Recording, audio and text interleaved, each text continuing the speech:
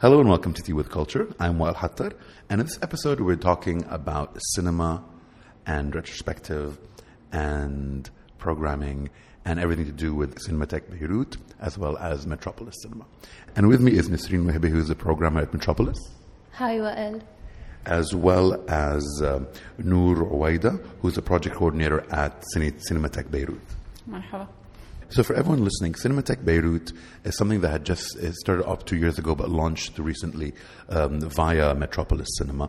Metropolis is an independent art house cinema that is in Lebanon and the one always playing kind of different things for us. And Cinematheque Beirut developed from them, which is basically a large database that they're working on, similar to IMDb, but we'll go into the details of that later, but also working on retrospectives of a Lebanese film and from what I understand, in the future, more of the Arab world and cinema as well.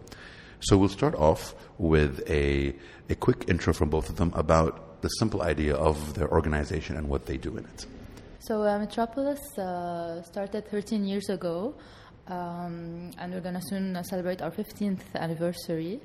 Metropolis started in a small venue in Al Hamra, now Metro Medina. This was the venue initially. It was one theater, and this is where Hania, the founder, started the program of Metropolis because the city lacked diversity in the films that are being screened. You had no space for Lebanese films independently made. So it was time to start this place. And then after 2 years, in 2008, Metropolis moved to its current venue, which is in the Sophil Center. So now we're called Metropolis Empire Sophil, and we are in charge of programming the two theaters at the Sophil Center. But other than the cinema, our association is really active on a lot of projects at the same time. For a quick intro with people who are not aware of Lebanon, Hamra is a street in Beirut, as well as the current place in Metropolis is in section in Ashrafiyya, also in Beirut, but like about 15 minutes drive from Hamra. As Nisreen was saying, programming is one of the many activities of Metropolis. It is at the forefront of its activities. So it's generally how people recognize it's the stamp of Metropolis. It's that Metropolis shows independent films. Other than that, Metropolis also has a very active young audience program, working with children from public schools, refugee camps, but also in collaboration with French schools in the country. So really trying to reach as many young audience as possible to try to spark their curiosity about different kinds of films that they could see in the cinemas, in the cineplexes. Another important activity that Metropolis does is its involvement in film industry with program trainings like Talent Beirut, and this is we're coming up on our 5th edition in September. This is in collaboration with the Goethe Institute and Berlinale Talents, where around 15 to 20 young professionals are invited to Beirut to take part in workshops and master classes for 4 or 5 days. A similar program for distributors and producers was launched also last March, called Beirut Locarno Industry Academy. And so Metropolis is very keen on also not only appealing to cinephiles but also professionals from the film industry, because in the end Lebanon is a very small country and generally all these audiences overlap. And so definitely they may be all the same one person. So the Cinematheque Beirut project, I kind of, as I was telling you a little bit earlier before we started, that I kind of came into this not even midway, but towards the end. And so it's a project that was led by my colleagues a lot more than me. And I am very proud of the work that they did, that we did. I'm very happy to be talking on their behalf. And so Cinematheque Beirut is a I think it's a project that started a very, very long time ago, that has always been in the back of the minds of Hania and all the other board members of Metropolis, because I think it's also a natural continuation for Metropolis to venture into a project like Cinematheque Beirut. So, but it has been practically really been developing for the last two and a half years, maybe, since we got the funding from the Norwegian embassy. And I have to say that the team is really small. It mainly comprised of Marie Termignon, that had been working for the last year on it, and Hania Mroué, Antoine Khalife, Joanna Hadjitouma, and George Sher, that were the artistic board of the project. But yeah, just to say that there's a big mix in between the Metropolis team and the Cinematheque team, is that at some point, and this is due to funding, of course, these two mix a lot, and the same person can do many trades at the same time. And I think this is one of the strong points of this project, is that you have people that have different experiences with the MC Distribution and the Metropolis project that are coming into the Cinematheque project. It's interesting that you've mentioned budgeting and funding a lot, and that was one of the things we want to talk about, especially that it's European mostly, that the funding you guys get versus the Arab world or even Lebanon. But before we get into that one, talk about your audiences, which you had mentioned. Is it like an older crowd, or is it like a mixture, or even as Noor had mentioned earlier, you try to get this kind of younger audiences to come in? Would they be interested in retrospectives? What is your, I guess, background research on the past few years from both ends of the retrospective system you guys want to present via Cinematheque Beirut or in Metropolis and all the other work that you've done, versus new versus old? It's quite surprising sometimes, because there are events where you have the regular faces. You know those people they come in to all of your events. And then there are specific events where we are able to attract a new audience every time, because we try out new, let's say, methods of promoting those events. And there are events, like, let's say, we host, where we see people we've never seen at Metropolis from like a certain age category. Let's say it's an art film festival we're hosting, a certain, let's say, age category attends, and we like that. And then they're like, you've been here for 10 years, we had no idea. It makes us sad, but at the same time we're happy, because now they know us and they're gonna come back. And how do they get the information? Is it like, have you changed? Do you change marketing? Is it different use of social media? Is it just because you've been there for 12, 15 years, eventually they're going to find out? What's really nice about the location right now in Ashrafiyeh is that all of the neighborhood, we're like family, you know. They call in, do you still have a ticket? I'm coming in 5 minutes. Is there a reception? At what time? It's nice to build familiar relationships with your audience. One of the things that actually suddenly brings new audience is also partnerships with new partnerships with different kind of either cultural center or embassy. Like, for example, we were talking yesterday about the Russian Film Week. Maybe you can talk a bit more about that. Yes, for example, the Russian Film Festival, it happened for one edition like 2 years ago. There's an impressive Russian community.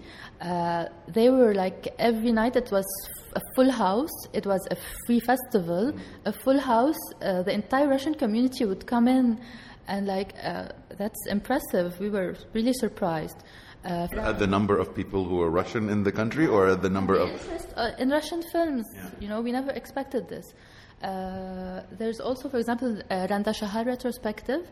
And that was one of the ones that was the first one from Cinematheque. Yes, that's right. We were really happy with the outcome, because we thought, we had the young audience. It was really hard for them to even find copies to watch those films. So it was their first screening in Beirut in a public place. So that gave them the incentive to come and attend. And there were also the people who have known Randa, let's say, the collaborators who worked with her, all of her crew and cast, and her family as well. And there's a very important factor that, I mean, we've been noticing, the importance of subtitles. You know, the family of Randa Shahal, and especially Noor Sabagh, she had a tremendous work on digitizing all of the films and adding subtitles, whether Arabic, French, and English. So this helped also increase the audience, because there's also an important foreigners here in Beirut, and interested in discovering Lebanese cinema. So that helped out a lot. We once... Yeah, actually, just a quick interruption. This was something Hind and I always had a problem with, because a lot of times they bring smaller Arabic films into the Emirates, like rarely, but when they do, we have a lot of kind of cinephile friends who are interested, but they're like, oh, this has no translation into English. And then when we ask some of the cinemas, like, oh, the audience doesn't care. I'm like, if you don't make it available for the audience, of course the audience wouldn't care. So I'm glad this is an important point for you guys when it comes to the retrospectives and the database and everything else when you present the films to all of your audiences. Because even sometimes people don't understand that even when you have an Arabic translation, not everyone understands all the accents. The Arab world is huge, so someone with an Egyptian kind of an accent or understanding wouldn't necessarily easily get a Saudi person versus a Syrian versus a Yemeni versus a Moroccan. So even Arabic to Arabic translation written down is quite important. Yeah, and here I remember a very... actually, it's sad. Maybe I shouldn't say about this event, but we once did an Arab cinema classics cycle in partnership with the Sfer Zemler Gallery, if I'm not mistaken, yes. And there were, you know, like very important classic films from the Arab world. And the problem with the movies is that they were not subtitled. So at one night, I remember I was the only person... I was another spectator attending, and it was really, really, to be honest, sad, because the films are marvelous, and to have them digitized and be able to watch them in this way, so this is the importance of the subtitles. Like at the same time, for example, you see in European countries, okay, like you go to Amsterdam, you see I had a friend that was living there for 2 years. He doesn't understand the language, and for example, there was the problem where there's only one cinema that would show films that were subtitled into English or another language. The thing is that this is maybe like very common outside, like, or I used to live in Montreal. It's very common to have films only in French or subtitled only to French. Same thing in France. Like, okay, no, we're not going to subtitle it to English, or, you know, because this is not the language people speak. But I think here it's like such a different, it's the fabric is so different, the complexity is different, because we were even talking, I remember when planning the Randa Shahal and talking to Noor about what kind of subtitles we would want, and then like one of the issues we were discussing a lot, and the point that Nasreen brought forward, is that even younger audiences that understand Arabic prefer to have, for example, let's say they don't speak French, if the film is French speaking, instead of having subtitles in Arabic, they prefer to have them in English. You know, so it's also trying to listen to these things and see what is happening, what people actually prefer, not being too stubborn, of course, because and at the same time trying also to preserve something where when a film is actually in Arabic, to give it importance that it is Arabic speaking, to stress on that, while of course subtitling it for people that do not understand. And I think with the Cinematheque Beirut, it's this touches a lot on who is the target of this project. Like, of course, people that are living in Lebanon, because in the end, all the programming and all of that, people that are going to attend it are people that are here, right? But the big component is the online presence. And earlier you were saying that, yes, this project is an online presence, but this is like, let's say, a phase one of the project. Okay. The ideal and the idea is, in the long run, to have a venue, you know, to be able to link Cinematheque Beirut also to a place that not only shows films, but hopefully maybe someday would be able to collect them and preserve them. restore them, I'm not sure, because that's a whole other ideal. And a whole other budget. Definitely, but just to have rooms with that are equipped to be able to preserve them, and so other than the physical presence, this online presence is of course a first step, but it's also a way to reach audiences that are outside of Lebanon. If it was Lebanese people that are abroad, or actually people that are just interested in Lebanese cinema, and this for me is like the big thing is throughout all my travels, especially being a film student for a while, you always get into things where you're talking to them about all these films that you know. You can't show them any proof or any. Yeah. No, so it's like, do these films ever exist? Have they ever been shown? Have they?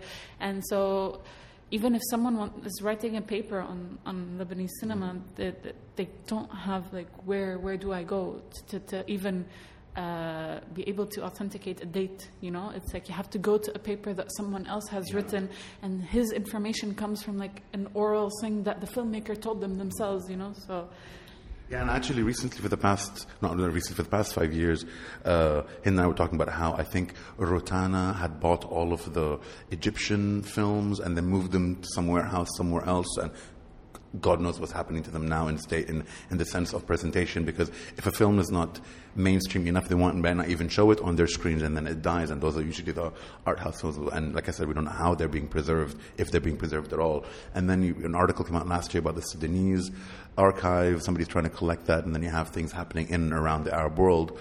But then the only time it's ever interested or there's budget is when somebody foreign or somebody from the Far East comes and supports. And we don't really understand, and we definitely want to get into that. But before we do, I just wanted to take your point about the collection and the fixing. How do you guys get that information? So what, you sent a mailer, hello, do you have an old film? Please give it to us and we'll keep it for you. This is a very good question, because it is really hard. I can only, I personally, again, just got into this project, so I kind of got handed all the work that Marie did, and she did an amazing job, you know. It's like, if you just look at the folders that she gave me, it's basically to the point where it's just screenshots whenever she sees a Lebanese film mentioned somewhere. You know, she's just like, if I don't screenshot it right now, this could disappear forever. Yeah. You know, it's like someone just mentioned, we just finished working on this film, you know, you just like, you know, screenshot it, put it in a folder of screenshot and get back to that later, you know, but now I know I have it. So it's as random as things you read in be like a detective. Exactly. And so as random as things that you read in catalogs, you have to go through. There are books that are written about Haida. There are scholars that are interested, but there are not many.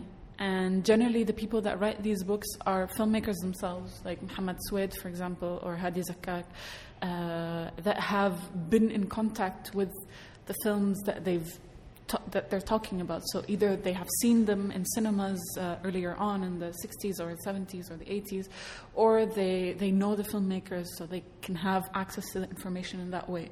But there's very few documentation that can arrive to you in 3rd, 4th, 5th degree, you know? So you have to be 1st degree, 2nd degree, if you're lucky. So generally the work is really just, as you said, detective work, just like in French they say tâtonner. You just go around in the dark and whatever you can grab, and then you start to try to cross-reference. So that kind of helps. Okay, if you have a certain name of a film, you know it's made that year, you're not sure what director, you start looking in books, you start looking in old magazines, And this is for kind of the database information, but when you do your retrospective stuff, you don't necessarily have to own anything, right? Mm-hmm. You can just borrow from the filmmakers or screening fees generally from the distributor or the producer, but it also comes about. I guess it depends on if the retrospective is focusing on one filmmaker. In that case, the idea is to go full on and try to find everything that person has made, and if they're still alive, they're the source, I guess. But in the case of if you want to set up more programs, I think maybe Nasreen can talk a bit more about the 2 programs that were set up in 2015 2015 and 2015 and then I think 2013 the اللقاء الثاني أجمل أيام حياتي. I remember I worked on the اللقاء الثاني. So the focus was on films produced by Lebanese producers all around the world. So there was Assia Dagher, the pioneer who worked in Egypt. There was like Gabriel Boustani, who worked in Europe. Rita Dagher, who's a young producer who's still working really actively in France. We had Hiam Younes. The opening was with a film by Assia Dagher, produced by Assia. The main star was Hiam Younes, she was called الطفلة المعجزة because she was so young. Miracle child. Yeah, and she is adorable, really adorable. We invited her and she invited all of her family and friends who probably never saw the film. And so it was a really touching moment. This one was from the 50s or maybe earlier. Are they old? Like all of them are really old. So it's a production retrospective in a sense. Yes, and to be able to get the copies, here we relied on our really good friend and one of our artistic advisors, Antoine Khalife. The films, it was really tough to get them, to even get screeners, but we managed. And again, there was the subtitles issue. It was only in Arabic, so there was a lot of foreigners who wanted to watch the film. Some of them ventured into watching them even without really getting them. But they get a Lebanese friend next to them and like explain what happened. Yeah, but it's okay because it was a really. I mean, I loved this event. We showed the films like. Maurice Pialat did a film produced by Gabriel Boustani called Nous ne veillerions pas ensemble. We have managed to get the restored DCP copy from Gaumont in France. Mm-hmm. So it's interesting to research the copies, what's available, what can you get. We had 35 millimeter prints shipped from France via the French diplomatic thank you, Institut Français, because it's important also to screen films in decent copies. So when you have the budget and are able to get the 35 millimeter print shipped to Beirut, you just get it. When you have the DCP restored, of course you get it. Sometimes it's impossible to get these copies, so okay, you get a DVD, but you really can't do anything about it because the film is so old and that's the only way to show it. Actually, it's a great segue because I know Hind's always been very interested in restoration of older films and going to retrospectives, which is why she goes to the Cinema Retrovato in Bologna, which I think is the second time or third time she's been. So for us, and this is we had touched upon it earlier on about the funding as well as the support. We know that there are so many institutions that are interested in restoration and do in the West as well as the Far East. So it's not our region. And our region is pretty big, not to have kind of like a proper interest versus some random separate human beings like you guys and some other organizations. Do you have any inkling, since you've been in this industry for a while, why isn't there any interest from maybe governmental things or larger funders from the Arab world? Marie was researching a bit for the Cinematheque Beirut project. She ventured into trying to retrace the institutional history of a cinematheque in Lebanon. It is very important to say that Metropolis isn't the first association, not a person. Thank you, because everyone you always adds the first, the biggest. Thank you for saying that you're not. We definitely are not the first to start a Cinematheque initiative. Yes. And so when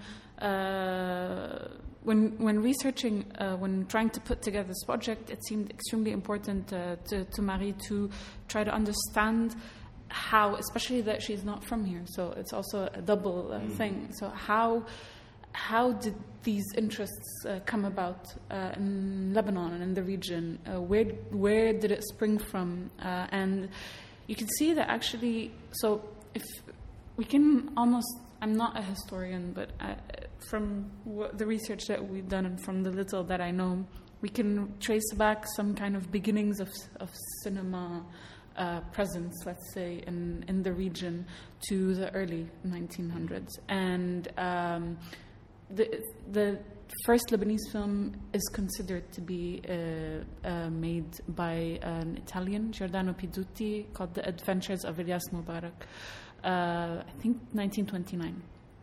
And very quickly after that, there was a lot of production houses that came by. So there was a lot of interest in producing. And at the same time, this was developing also in Egypt, creating a lot of co-productions, and a lot of actually Egyptian producers came to shoot their films in Lebanon because it was cheaper and generally easier. And so we can really see how there was a lot of activity regarding production. And in Lebanon, very quickly well, not that quickly, I guess 20 years, 30 years after, in the 50s, there was the first cine club that started, Nadi Beirut للسينما.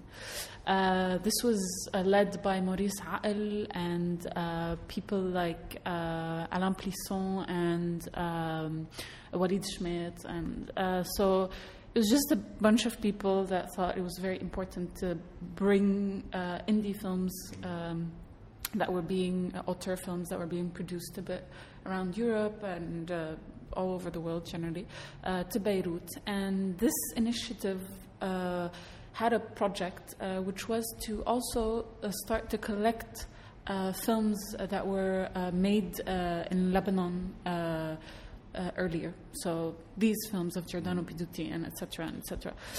So from the early days of film production, it's like 20s, let's say.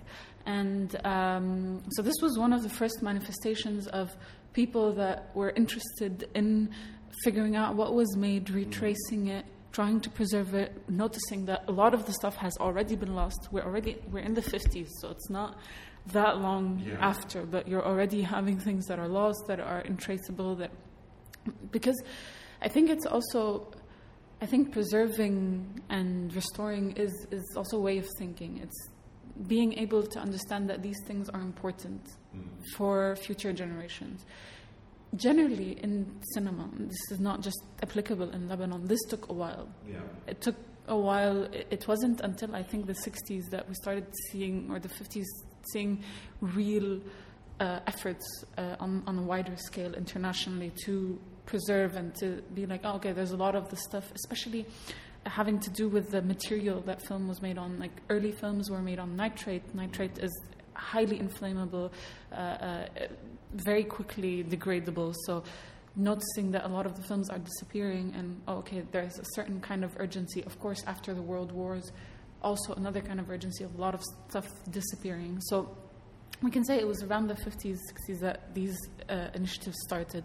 So Lebanon wasn't that far ahead at that point, and for people starting to think about that, especially that there weren't like a million productions either, so it was doable to some extent. And so these guys, the guys of the Nadi, the Beirut Cine Club, the Nadi Beirut للسينما, started this initiative, and we could see that in the 60s up until the 70s there was a lot of initiatives towards building some kind of national film library, and in the 1960s there was the creation of the National Film Center and the new Ministry of Information, and the official opening of the Studio Baalbek. So these were really the first measures where there's some kind of institutionalization of production. So with Studio Baalbek is an example of many other studios, but it was just on a bigger scale. And also the institutionalization of the idea of a film center, so that film could be a tool, something that we'd want to preserve, collect, etc. And there was a lot of, also in the 60s, a lot of roundtables that were devoted to cinema in the Arab world and in Lebanon that were organized by the UNESCO in Beirut. So a lot of people from the region came here to discuss about these things. So, and cinema was on the forefront of that too.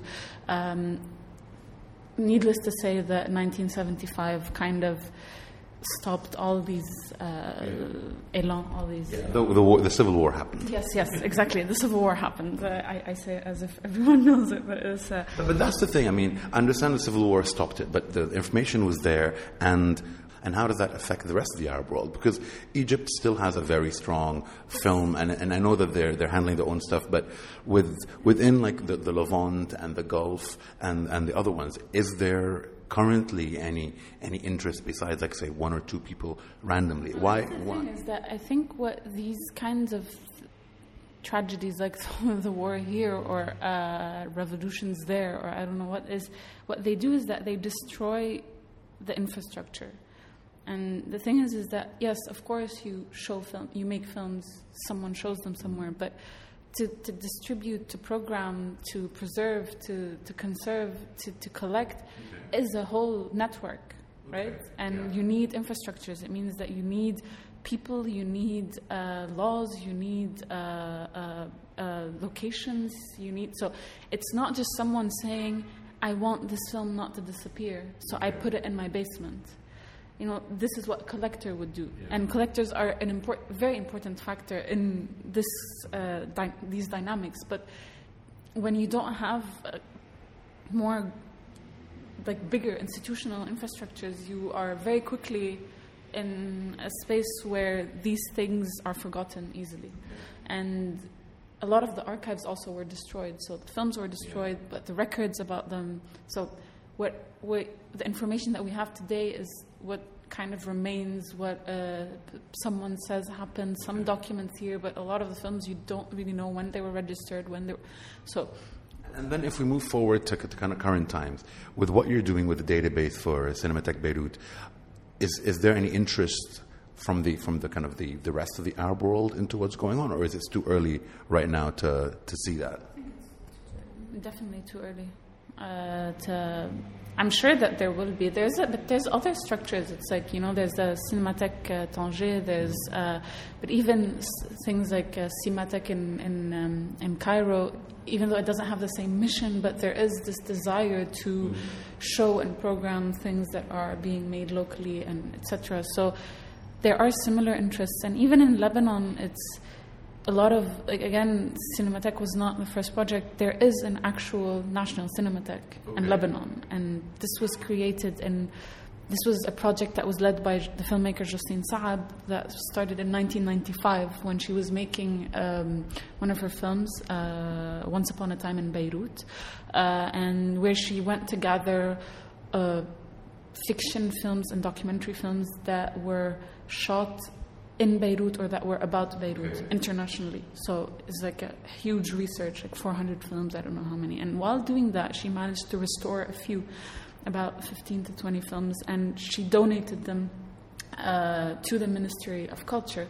And a few years later, they registered, Suraya Baghdadi registered this project, which was called the Cinémathèque Nationale Libanaise, the National Cinematheque of Lebanon. I don't know exactly. There's a way of saying it. I don't know how they name it exactly. And they registered at the FIAF, which is the organism for the preservation of cinema. It's like some international. And in 1999, actually, Randa Shahal was registered at the Ministry of Culture, and in 1999-2000 it was Randa Shahal that was appointed president of it.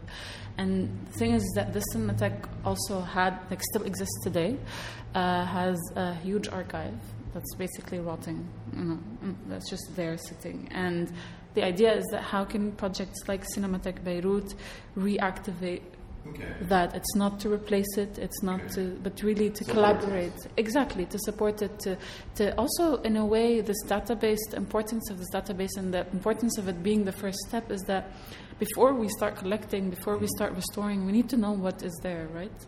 Are we talking about 50 films, 200 films, 3,000 films? So all this information, all this database is in the kind of the official quote unquote Lebanese Cinematheque that's there. Not necessarily, but some of it, yes. Okay. They don't have a particular records. They don't know always what they have. So is part of the Cinematheque Beirut kind of work thing is to go there and dig around for the information and digitize it? I don't know about digitizing it. I mean, in the end, it has to go to the database, right? But what's important to mention is that the database is not a VOD. Okay. It's not a platform where you can watch films. Okay. This is a very important thing. It's really a database in the sense that the same thing as a database of a library. So you have the information, all the technical detailed sheets, so like IMDb, really. So technical detailed sheets about each film, and the extra information that we can provide is where can it be seen. If it can be seen on other platforms and online, or if it can be seen somewhere in Lebanon. And then why not actually, are you going to be sharing this information on IMDb? And by the way, side note, for the people who are not aware, IMDb.com is Internet Movie Database. It's a website that's been on since I want to say, mid-90s, and it collects all the information. It is weak when it comes to Arabic film, so understand the need for that. But will you start loading your information on there as well, or how will that happen? I don't know to that regard. I think it's one step at a time. For the moment, it's to like really try to load as much information on our platform and make it at the same time verified, because the target audience is not only cinephiles but also researchers, students. So it has to be information that is proper. And that's I think the difference with IMDb, where for us, all the information that will come onto our database that will be published, anything that is published, you can know that we have verified it, we have researched it, and we are, of course, sometimes there are mistakes.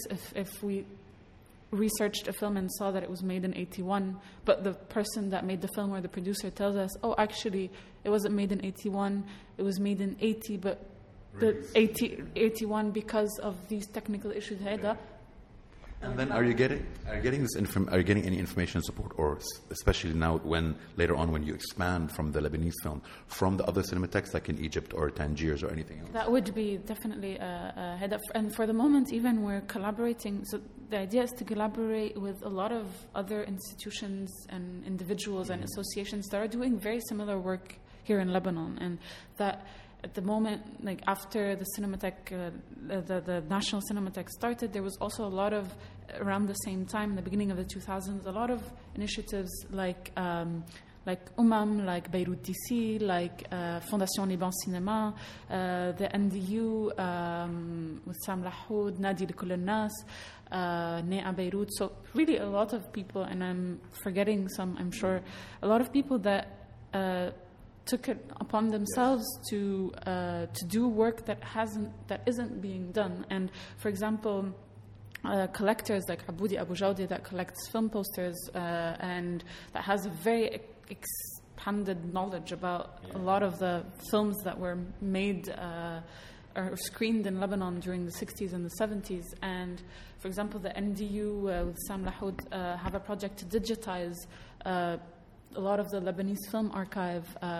bought all of, took all of the Studio Baalbek archives and are restoring it and digitizing it. So if we can't restore, a lot of other people are working on doing that, and we're working in collaboration with them, with universities, so to get the database from the universities, because we want to also include student films to show really the extent of the activity, and hopefully someday, yes, to collaborate with regional databases if these exist. Or So and in your database, you have all the information, all the links, and all the kind of the bios, but you're also putting videos and clips of interviews and other kind of sections to keep those as well alive from the old archives that you find.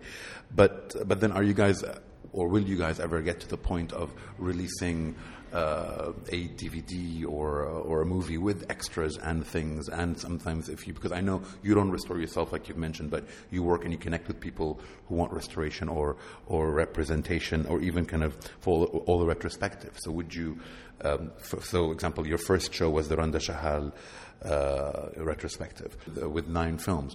But then now that it's there, would you work with somebody to release a DVD collection and then have infos, or is this completely not too far away from Cinematheque Beirut? Definitely, and even if it's not us that do it, again, it's, for example, now I know that Noor Sabbagh, Randa's daughter, is working with Nadi Likul Nas, Najra Ash'ar to release DVDs of these films that are not available. So there's a chain, I think, and a kind of network that will start to get Haida. If, for example, Cinematheque Beirut would program certain films like Daranda Shahal. This is an excuse for Noor to go and digitize them and do subtitles. So these films, technically, they are ready to be made into DVDs. So it's like a whole circuit, you know. So instead of doing things separately, you kind of like utilize all the different haida. It's like, okay, so for the retrospective, you have to prepare this, that. You have to locate the films. This will help to fill in the technical sheets, and this will help to make the DVDs, and this will help. So it's interesting how kind of we go back to the kind of the Lebanese or the Arab Habibi way of doing things, where because there isn't enough funding to do everything else and separately and or in an organized way, you guys do as much as you can and support and try to kind of link to each and every, which is I have to say is when you have limitations on things is the only way forward. Which actually leads us to Norway. Why did Norway give you money of all the countries in the world? Why was it the Norwegian embassy that helped support Cinematheque Beirut? I mean, I'm happy because any Cinematheque of any kind in the region is always good to have. Yay, Norway! But why them? Yeah, it might sound a bit weird at first, but they have a policy regarding supporting cultural initiatives in the countries where they exist as an active embassy. And we've always wanted to collaborate together, and we did this. We did a Norwegian film cycle in September 2017. It was one of the most really the loveliest film cycles to organize, to be honest, because the collaboration was really, really smooth. Really, all of the films they're available via the Norwegian National Film Center, and because the productions are, let's say, it's not extreme. The number of films produced in Norway are not huge, but the quality is really impressive. So the program we did, it was one of my favorite programs ever. I've been working here since 4 or 5 years. It was one of my favorite cycles. From A to Z, I have never really enjoyed working on a cycle such as, this experience. And at the same time, we were notified that there's this call open where you can submit your project and it could get accepted. So here we had a colleague who's no longer in Beirut, Caroline Guagou, who worked on the proposal, which I guess impressed and was selected, and we got the funding from the Norwegian embassy for this first phase of Cinematheque. And we can't but thank them enough to support, this really much needed initiative. And we're really happy with this partnership because everyone is happy with the feedback and the reception, and so we're really thankful for them. And to go back to your question, it's regional, local funding versus external, and I guess this is also a thing that you see here in on all levels, not just on projects. And you see that most of, like Nasreen was saying, most of the Metropolis projects are funded by either through international partnerships, either through embassies. So this is kind of a reality, and for a lot of in Lebanon, you don't. I'm not saying maybe for some people what I'm saying is obvious, but for others no. So, but there isn't any governmental structures that are funding. That there's no cinema programs. There's no. So you kind of have to go look elsewhere. The Gulf was there at some point. Now a lot of it is crumbling. Hind and I have been around and doing all the film festivals, and Abu Dhabi closed, and then the Gulf Film Festival closed, and I think the Dubai one is just closed right now. But then also the funding that they used to Sanad and the one in the Qatar. I think Qatar is still there, but less so. And I don't know what's happening in Saudi, but yes, the money has dried out. Sorry? Sharjah is the most active right now. We love Sharjah. Sharjah's always been it's been one of our favorites, and I can see how it is supportive. I know maybe we don't have a lot of stuff to say regarding the Gulf and all of that, but you always see these shifts of how before before the Gulf got active around 2007-06, I guess, and around that time there was Afaq, and Afaq, for example, is a very important collaborator with Metropolis, and they support a lot of our projects. And Afaq, for people who are not aware, it's a the Arab Fund for Arts and Culture. So they're really an entity that funds specific projects. They, I think, a bit all over, but Beirut. No, now they're based in Beirut, and they have a lot of programs regarding the calls for writers, musicians, artists, filmmakers, but also associations, specific projects. So having Afaq has been really a very big help. There's stuff like the Screen Institute Beirut, but really, so that shift that happened at some point around 2006, 2007 with the coming of the Gulf and all the funders from there, kind of shifted some of the funding from Europe to the Gulf, so how people were funding their films and all of that. And I feel that now with that kind of calming down, I don't know if there's going to be a redirection but definitely Europe has been one of the biggest, if it was in producing films but also in supporting projects, and especially a project like Cinematheque Beirut, where that takes a lot of funding. It's like we're not talking about funding a documentary film, which can be also huge, but like you can make a documentary film with $4,000, $5,000 if you're a really small crew and just to produce it, let's say. But here we're not talking about that kind of amounts. You're trying to start some kind of structure and infrastructure, as we were saying, and so sadly, but also happily, I guess, this requires the introduction of different partnerships, I guess. And of course, you're between all the funds and all the fairs and all of the kind of the work and retrospectives you guys publish in Metropolis.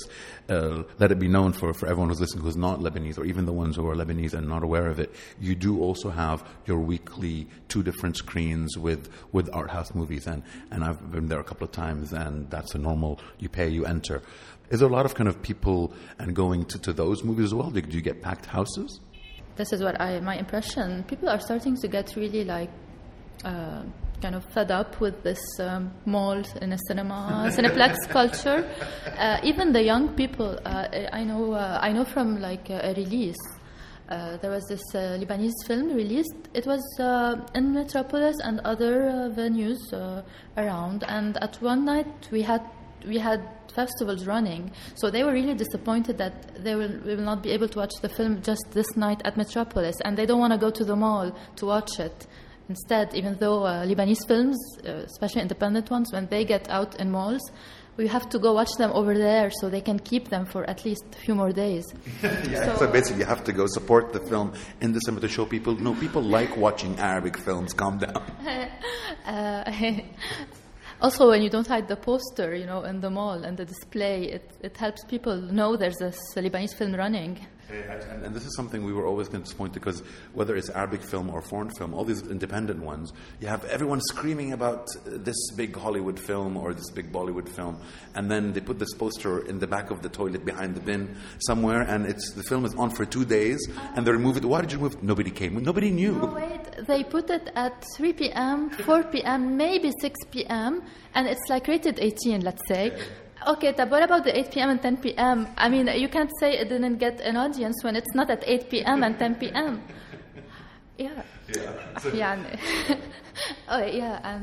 We were talking about the we're talking about the audiences that you guys get in Metropolis. Is it full? Is it old? Is it young? Okay, first it kind of depends about which film, because sometimes we don't have any big festival running, and we don't have a film released by MC that we know that its audience is mainly at Metropolis.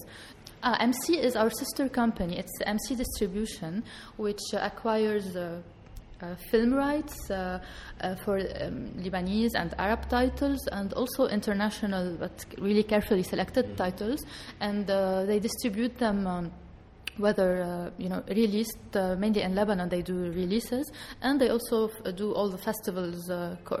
They manage the festival screenings for these films in the Arab world and even North Africa. So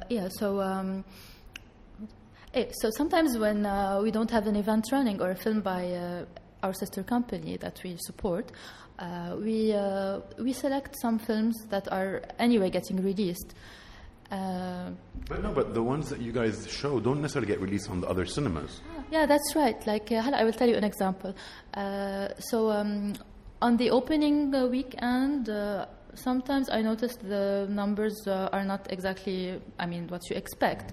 But some films, the ones we pick, don't get to have, a longer life in the malls. So when they are out from the other cinemas, everybody wants to watch them because they didn't really have the time. Yeah. So they come and watch them at Metropolis. So that's one of the advantages of, because we also, we work, because we distribute, independent films, we know how difficult it is to have people moving to watch them. So we give them more time. You have to give a movie at least 3 weeks, at least.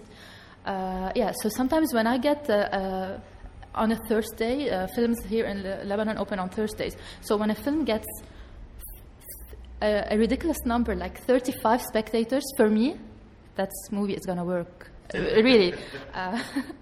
For example, there are movies, there are distributors who have important titles, but sometimes they have also the big Hollywood blockbusters that will get them more entries. Mm-hmm. So they forget about the smaller films. Even though they have the material, they have the subtitles ready, because in Lebanon you can't release a movie without Arabic subtitles and without the censorship permit. So they have everything ready, then at the last minute they decide, let's forget about the release. And this is really sad. That is sad. That's very sad. Like, for example, The Breadwinner, the animation film, we screened it. It had its Lebanese premiere at our youth film festival, even though it's not particularly oriented just for the youth audience. There's a huge animation community here in Lebanon. And also because, it was produced by Angelina Jolie, so everybody wants to, see this. And also because the Song of the Sea was released here, and it got a lot of, important attendance. So, for example, The Breadwinner, we premiered it once. There were plans to release it, but then they were, I don't know why, shut off, especially after the Oscars. When there's an Oscars buzz, with the nominations, all the films get released for 1 week, yes. And you have no time to watch everything. And I think the film suffered from this. It was nominated, it didn't win. So the release was rescheduled, and then it dropped at the end. But what we really liked, and we really appreciate this from the distributor, they called us not so long ago, and they're like, would you have space to release our movie? And now it's released in Lebanon. It was released in 2 theaters, and now it's continuing at Metropolis. And I think it's gonna stay for like few more weeks, because you need to give time to people to know that this film is out there and to watch it. That's brilliant, and thank you for all the effort you guys have put in. But what I do want to talk about is censorship. And I know for us in the Emirates, because it's a lot more conservative, I guess, in that sense, a lot of the movies are censored, and people are starting to get bothered, especially when you go on and you figure out that 45 minutes are cut or 20 minutes are cut. And sometimes, depending on the mood of the person who's in charge, one year you have a kiss that's cut, and then one year you have a swear word that's cut. You're like, I don't understand. I think I saw half a boob. So how does it happen in Lebanon? I remember in Lebanon earlier, like a few years, 20 years ago, it wasn't as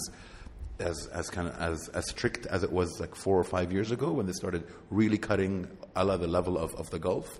So how does it happen now? But then also, how does it happen with festivals? Because I know a lot of times with independent films or festivals, they might not look at it because they think 3 people are going to watch and somebody's mother. And also like a year, a film can pass in full. And then in 2 years, you show a documentary showing the same scenes that passed. And this time, no, you can't screen those. And also, but sometimes I think that the distributor is the same, because it costs to make DCPs. So I think they make the same cut here and for the Gulf. no? Or they make I've been noticing that because one of the films I saw, and I'm like, why would they cut this in Lebanon? It's just a kiss. But then I realized, because at the time it was only showing in Vox, and I know Vox is an Emirati one, and they make one tape to costs to, post-production wise, it costs a lot to make DCPs. I remember there was a huge article a few months ago about Turkey when there was a film edit and Sony edited the way they want. That's what they thought Turkish want, and they were upset because I'm like, no, we don't have censorship like that. Funny adventures with censorship that you guys had to do? What happens is that, of course, we have to get a screening permit for everything we screen, everything, like even a trailer of 30 seconds. Okay. We have to get a screening permit. And it's a procedure we've become used to do, because you have to do it, or else you can't show your movies. If I remember, like a few years, I remember there was a movie there was a documentary about a movie we screened. It's Holy Motors. We showed it in full, and then a few years later we showed a documentary about Leos Carax, and there was this scene, in the tunnel, and we were requested to cut the scene. And at the same, at an event also, like a few days later, there was a film by Godard, I forgot the name right now, where there's a scene we were requested to cut, and it was a 35 millimeter copy, and we can't just cut films like that. It's archives, you can't touch those. So we figured out, let's say, a solution with them that we will do the cut. But we can't do anything we can't touch the material. You can't touch a 35 millimeter, you can't touch a DCP. It's in the server, you can't edit it. We're going to put a paper on the lens at the scene you have requested. And we did it. And then it was very comic with the audience. Did someone come to verify that you blocked it? We don't know. But what happened is that we told the people, we announced at the beginning that we are sorry. We are really sorry for this, but it's our only way to be able to show you the movie tonight. So at some point you might find something, funny on the screen. Was it a human body part? In the Godard movie, yes. Also in Carax, yes. And something funny, because once I read on Twitter, I think it was Films Boutique. I love this. They have an amazing account, a community manager. I love them. I also love them as a distributor. I love working with them. They're really, passionate about films, and they want you to have their films with really feasible conditions. So they once wrote a tweet about censorship in I forgot, maybe in Philippines. They were saying no censorship in modern times, and about having to put a piece of paper in front of the lens of the projector. It was really funny, and it doesn't happen only in Lebanon. I discovered, yeah. No, I know. One of the ones that was really bizarre for us about the changing of the mood. It was an Egyptian film. I can't remember the name right now. We had seen it in Dubai Film Festival. Then it came out for a week in one of the one of the cinemas in the Emirates. But then a year later, for one of the festivals that they wanted to show the film was banned again. So we're like, what? It was shown in basic cinema for all the shab to see, and now it's rebanned because I guess some guy woke up and it's a different person in charge of it, and it's just a bit bizarre. So I understand. Yeah, and here we have there's always an exception because we show those films once; they're not commercially released. So the festival, it's just a one-time screening, and this theater fits like 300 people. So the 300 people are going to see it, and that's it. Yeah. So they give you a get-out-of-jail-free card for those. I guess so. But then what do they do with there used to be all these kind of porn cinemas in Lebanon, and I think one or two are still there. How does that happen with the censorship? That's a whole other issue. Like I've only heard stories, and maybe a lot of these stories are not even true, but I find them quite hilarious. Where I think I don't remember who was telling me that story. I think it was Mohammed Swed, but I might be really wrong, about how because the censorship officer would come in either the first 5 minutes, 10 minutes of the film, or the last 5-10 minutes of the film. Okay. So what they would do is that they would start a film like, let's say, start a film with the beginning of an action film and end it with the end of an action film, but the middle would be a porn film. It could be funny about the action movies finding it here. Maybe we have to do a hunt for the porn cinemas in Lebanon, make that our next episode. What do you think, Hind? I think even in Quebec there was that same thing of like editing the film in a way where an officer coming in would think it's just a... Yeah. So let's kind of wrap up everything. Thank you a lot for all of the information you guys were telling us, and especially the history stuff that I had no idea, and the funny, quirky situation you guys get in. I'm sure you're going to get in a lot more of them. So to wrap it up, you guys had, for Cinematheque, the first retrospective was Randa Shahal, we had mentioned.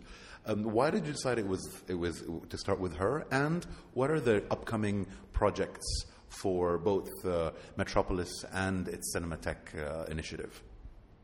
So I think it was important to start with the Randa Shahal Sabbagh retrospective for many reasons. And it kind of happened naturally. It was an organic transition. One thing is that this 2018 is the 10-year anniversary of her death.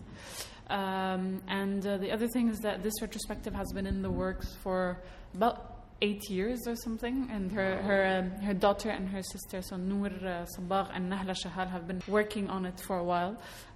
So it's kind of about time for this to happen, and also because it kind of makes sense in the way that Randa was also the president of the National Cinematheque. So she was someone that really, during her lifetime, was really active about preserving films, showing them from, like, especially films from Lebanese heritage. So it was kind of also an homage to her, to that activity that she did to do this retrospective at the launch of this project. So that link was very important to highlight, and because there are these filmmakers also that, other than just making their films, are extremely invested and engaged in showing other people's films, producing them, and creating dynamics where infrastructures are missing. So no, it was definitely brilliant, because for me, as someone who works in film and studied film and is a film fan, I wasn't aware of Randa Shahal, and then also her levels of movies was quite well done, but then. And this was the only way for me to be aware of it, and to be aware of how like strong her influence as well as her collection is. So it's really good that we were able to do it via you guys. So what's next? I think that for a Cinematheque, it's to do more retrospectives of important filmmakers. There's many in the works. We're discussing a few right now, but the interest is in people like Justine Saab or Burhan Alawiye or Jean-Charles Amoun or etc. So, is anything going to happen before you launch the database in September?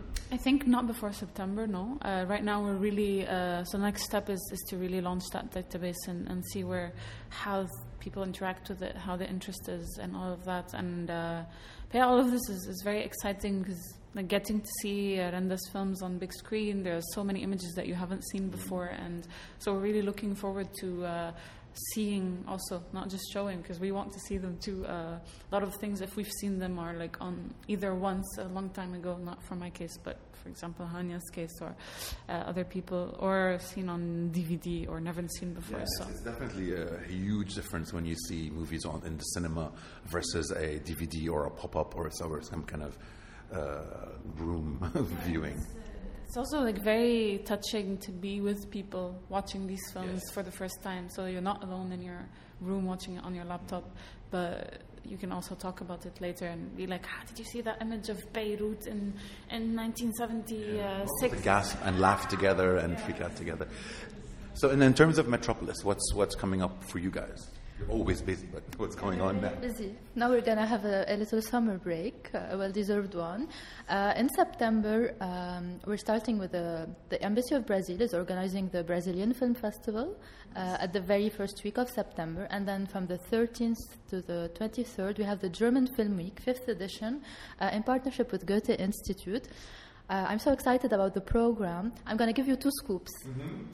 Okay, we're going to have a Hana Shigula kind of homage. Every time we screen contemporary German films, and we have a small section, not retrospective because it's not many films. So we did Fassbinder, we did Wenders, and this year we're doing Hana Shigula. I'm so excited about this part because it's like an occasion to screen films that you dream of screening and watching on a big screen, but you have to always find the occasion and the funding. So with Hana Shigula present in those films, it's the perfect, excuse to screen them. So I'm so happy and excited because we're going to screen Faust by Sokurov in a DCP copy. I'm so excited about this screening. And we have a Fassbinder title also, restored with Hana Shigula, but it's not the Maria Brown movie because we screened it already. Okay. And we have a third title. It's not confirmed yet, but if it gets confirmed, really, I think people are going to be really excited for this. I will tell you off the air about this movie. And all your information can be found on metropolis.com. It's going to be metropoliscinema.net, sorry. It's going to be, the program will be out by end of August. Though the film week happens in parallel with Talents Beirut, it's also the 5th edition. And so we're preparing also for that, where 18 participants will be watching films, but also taking part in master classes and workshops. And this is part of Metropolis as well? Yes. So it's Talents, what do you call it? Explain to me. Talents Beirut. It's a branch of Berlinale Talents, and it's a kind of professional workshops that are given to young professionals from the region. So we have people coming in from Egypt, from Sudan, from Tunisia, from Syria, Jordan. And can normal people just find the information online and attend? Find information. There are, of course, the workshops and the master classes are close to the participants because it has to be really, there's hands-on workshops, so they're really tight, close. There's an open call generally that starts in March and that closes in May every year. And so any professional in the filmmaking that is residing in the Arab world can apply to it. And so there are also screenings that happen in the German Film Week are attended by both the participants and are open to the public. Yeah, there might be 1 or 2 master classes open to the public. Like we had Joshua Oppenheimer a few years ago, Laurent Canté. We've had important DOPs, who have worked on very, very important films. And this year, also, we have to keep up with the previous edition. So we're excited to reveal the program later in August. And all this information can be found on metropoliscinema.net. All right. So for everyone listening, thank you so much for being with us, and thank you guys for giving us a lot of information. But yeah, it's a wonderful time. Thank you so much for this invitation. It was a pleasure, and please stay tuned for all the videos and interviews that we're releasing regularly, and for the relaunch of the database with all the information on it in September, hopefully. And this is cinematechbeirut.com. Yes.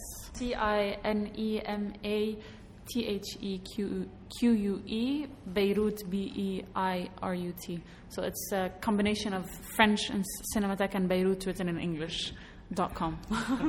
Thank you. Thank you, Wael. This was really fun. And you can all stay updated on all our events at Metropolis Cinema on Facebook and Instagram, and Metropolis LB on Twitter. And I'll put all the information, of course, usually in our links on our Twitter and Instagram. And thank you very much for being here. And for everyone listening, again, thank you for sharing this with us. Remember, we'd always love to hear your comments. And please do listen and like us and let us know. And you can find us and download for free on SoundCloud, iTunes, Google Play, and Stitcher. And goodbye.